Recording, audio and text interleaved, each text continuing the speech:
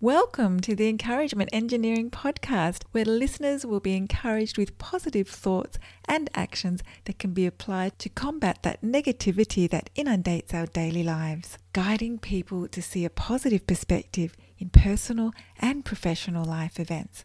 Now, here is your host, Bob Brum, the Encouragement Engineer.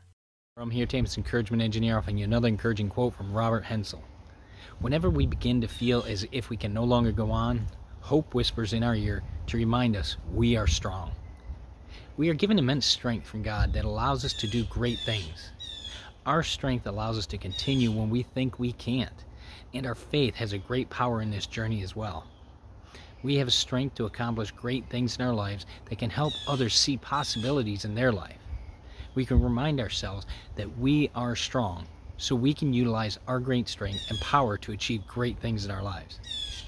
If you or a group you're part of are looking for assistance to see your great positive strengths, I'd love to help, and I encourage you to contact us at bobbrumspeaks.com to see how we can help you. And I hope you have a great day.